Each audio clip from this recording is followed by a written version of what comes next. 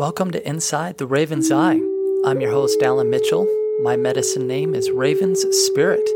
This podcast is partnered with Earth and Spirit Medicine, owned and operated by Winfield Ivers.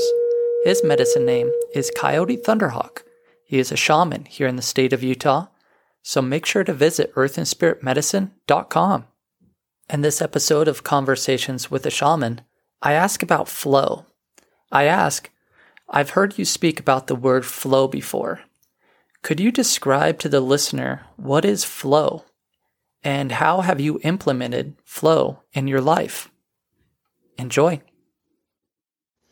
Well, flow is, if you were to just come out with me or go by yourself and place yourself in some wilderness area, away from any sounds or influences of humanness, and just place yourself there. So maybe you'll be watching the water, maybe you'll see the leaves as they move from some unseen influence.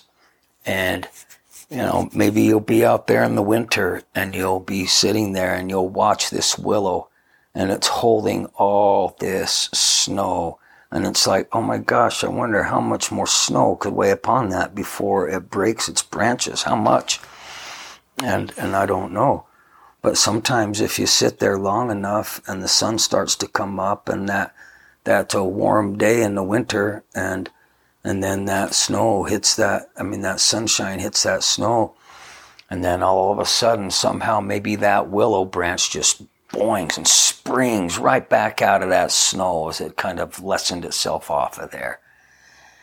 And during that process, or many other processes, I would often ask myself if there was some sort of competitiveness, or mocking the idea of competitiveness, as if that willow is, responding to the snow, saying something like, "Hey, little willow, I'm this heavy snow, and I'm going to cause your branches to break." And then at one point, that willow springs out and says, "No, you didn't," or whatever like that. But there's not even a conversation. There's not even a process of anything. So what is it? Well, that's what I call flow. Whatever that essence of no words, no anything, the magic of nature upon nature, okay? The magic of when a rock falls into the water off the side because it was just time for it to erode in. There was nothing left for it to stay. Somehow through the, moment after moment after moment of that water coming past, and little teeny particles that we never see, unless we sat there long enough to just witness little increments of that soil falling into that water as it brushes against that edge of that debris dirt. And then all of a sudden that rock falls in. And then we marvel when a house falls in a river during a flash flood. When it was built upon a lousy foundation and not considered as to the flow of Mother Earth. So when we learn to work with the flow of Mother Earth, we'll learn to work with the way we live. And when we learn to live in a way that is conducive to how Mother Earth flows, then we can increase the longevity of our species upon this planet. See, Mother Earth has a way. And when we're working our way upon her now, so the snow and the willow, see, the humans upon pillars of smoke and pollution and blah, blah, blah, the influence of man upon wilderness. I spoke about that before, the influence of wilderness upon man. So when a man is alone in the wilderness and the wilderness is winter and that essence of cold comes, that puts a human into a position to think, do I have what it takes to beat, or is this cold going to defeat me? Am I going to live or not? So that's wilderness having its influence upon the human. But see, now in our way of trying to dominate and have more and do more and become more without thinking very far ahead as to other than, God, we could make some money doing this. We need to get a railroad across the country. We need to do this. We need to be able to get cargo. We need to cut that narrow strip of land between North America and South America. No sense in going clear around the continent. Whatever all these marks of accomplishment have been, okay, and we know you can go almost anywhere into schools and other places and see the marks of accomplishment. But have we ever gone back to 1776 or other dates and times when people had a mark of accomplishment and then played it forward to now to see what was the running effect over the long term? So that's what I mean when I'm saying looking ahead and doing things differently. And so when it comes to flow, again, how does Mother Earth work? Well, now she's working a little differently because we've had an influence upon her. So her tendencies are becoming a little different. So maybe because of the inducing of our ways upon hers, she has to find new ways.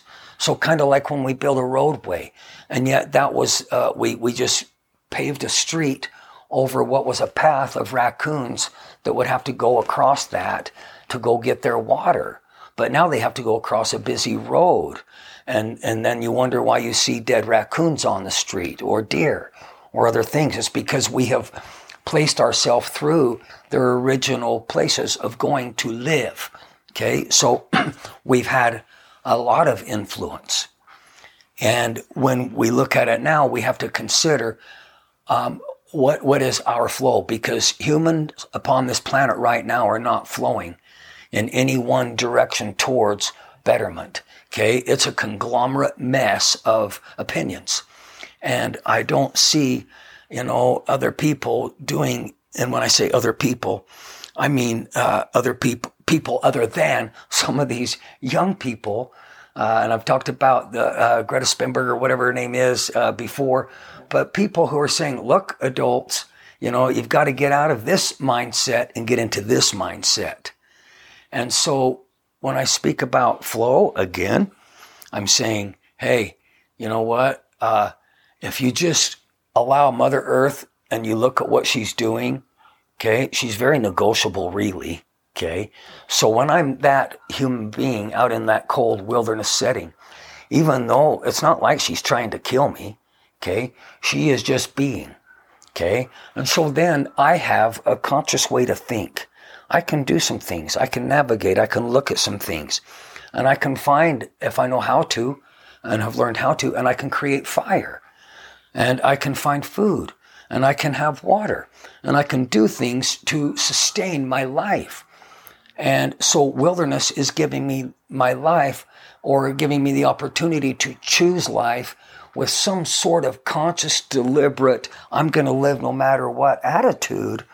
But if I do it in a way that does not go against her, okay? And in other words, if I'm just out there and I'm cutting and hacking and, destroying instead of working with. So when I say working with, I don't remember cutting trees down for in any of my wilderness survival experiences ever. There was always enough debris on the ground to create fire. There was always enough of all that we needed to sustain ourselves.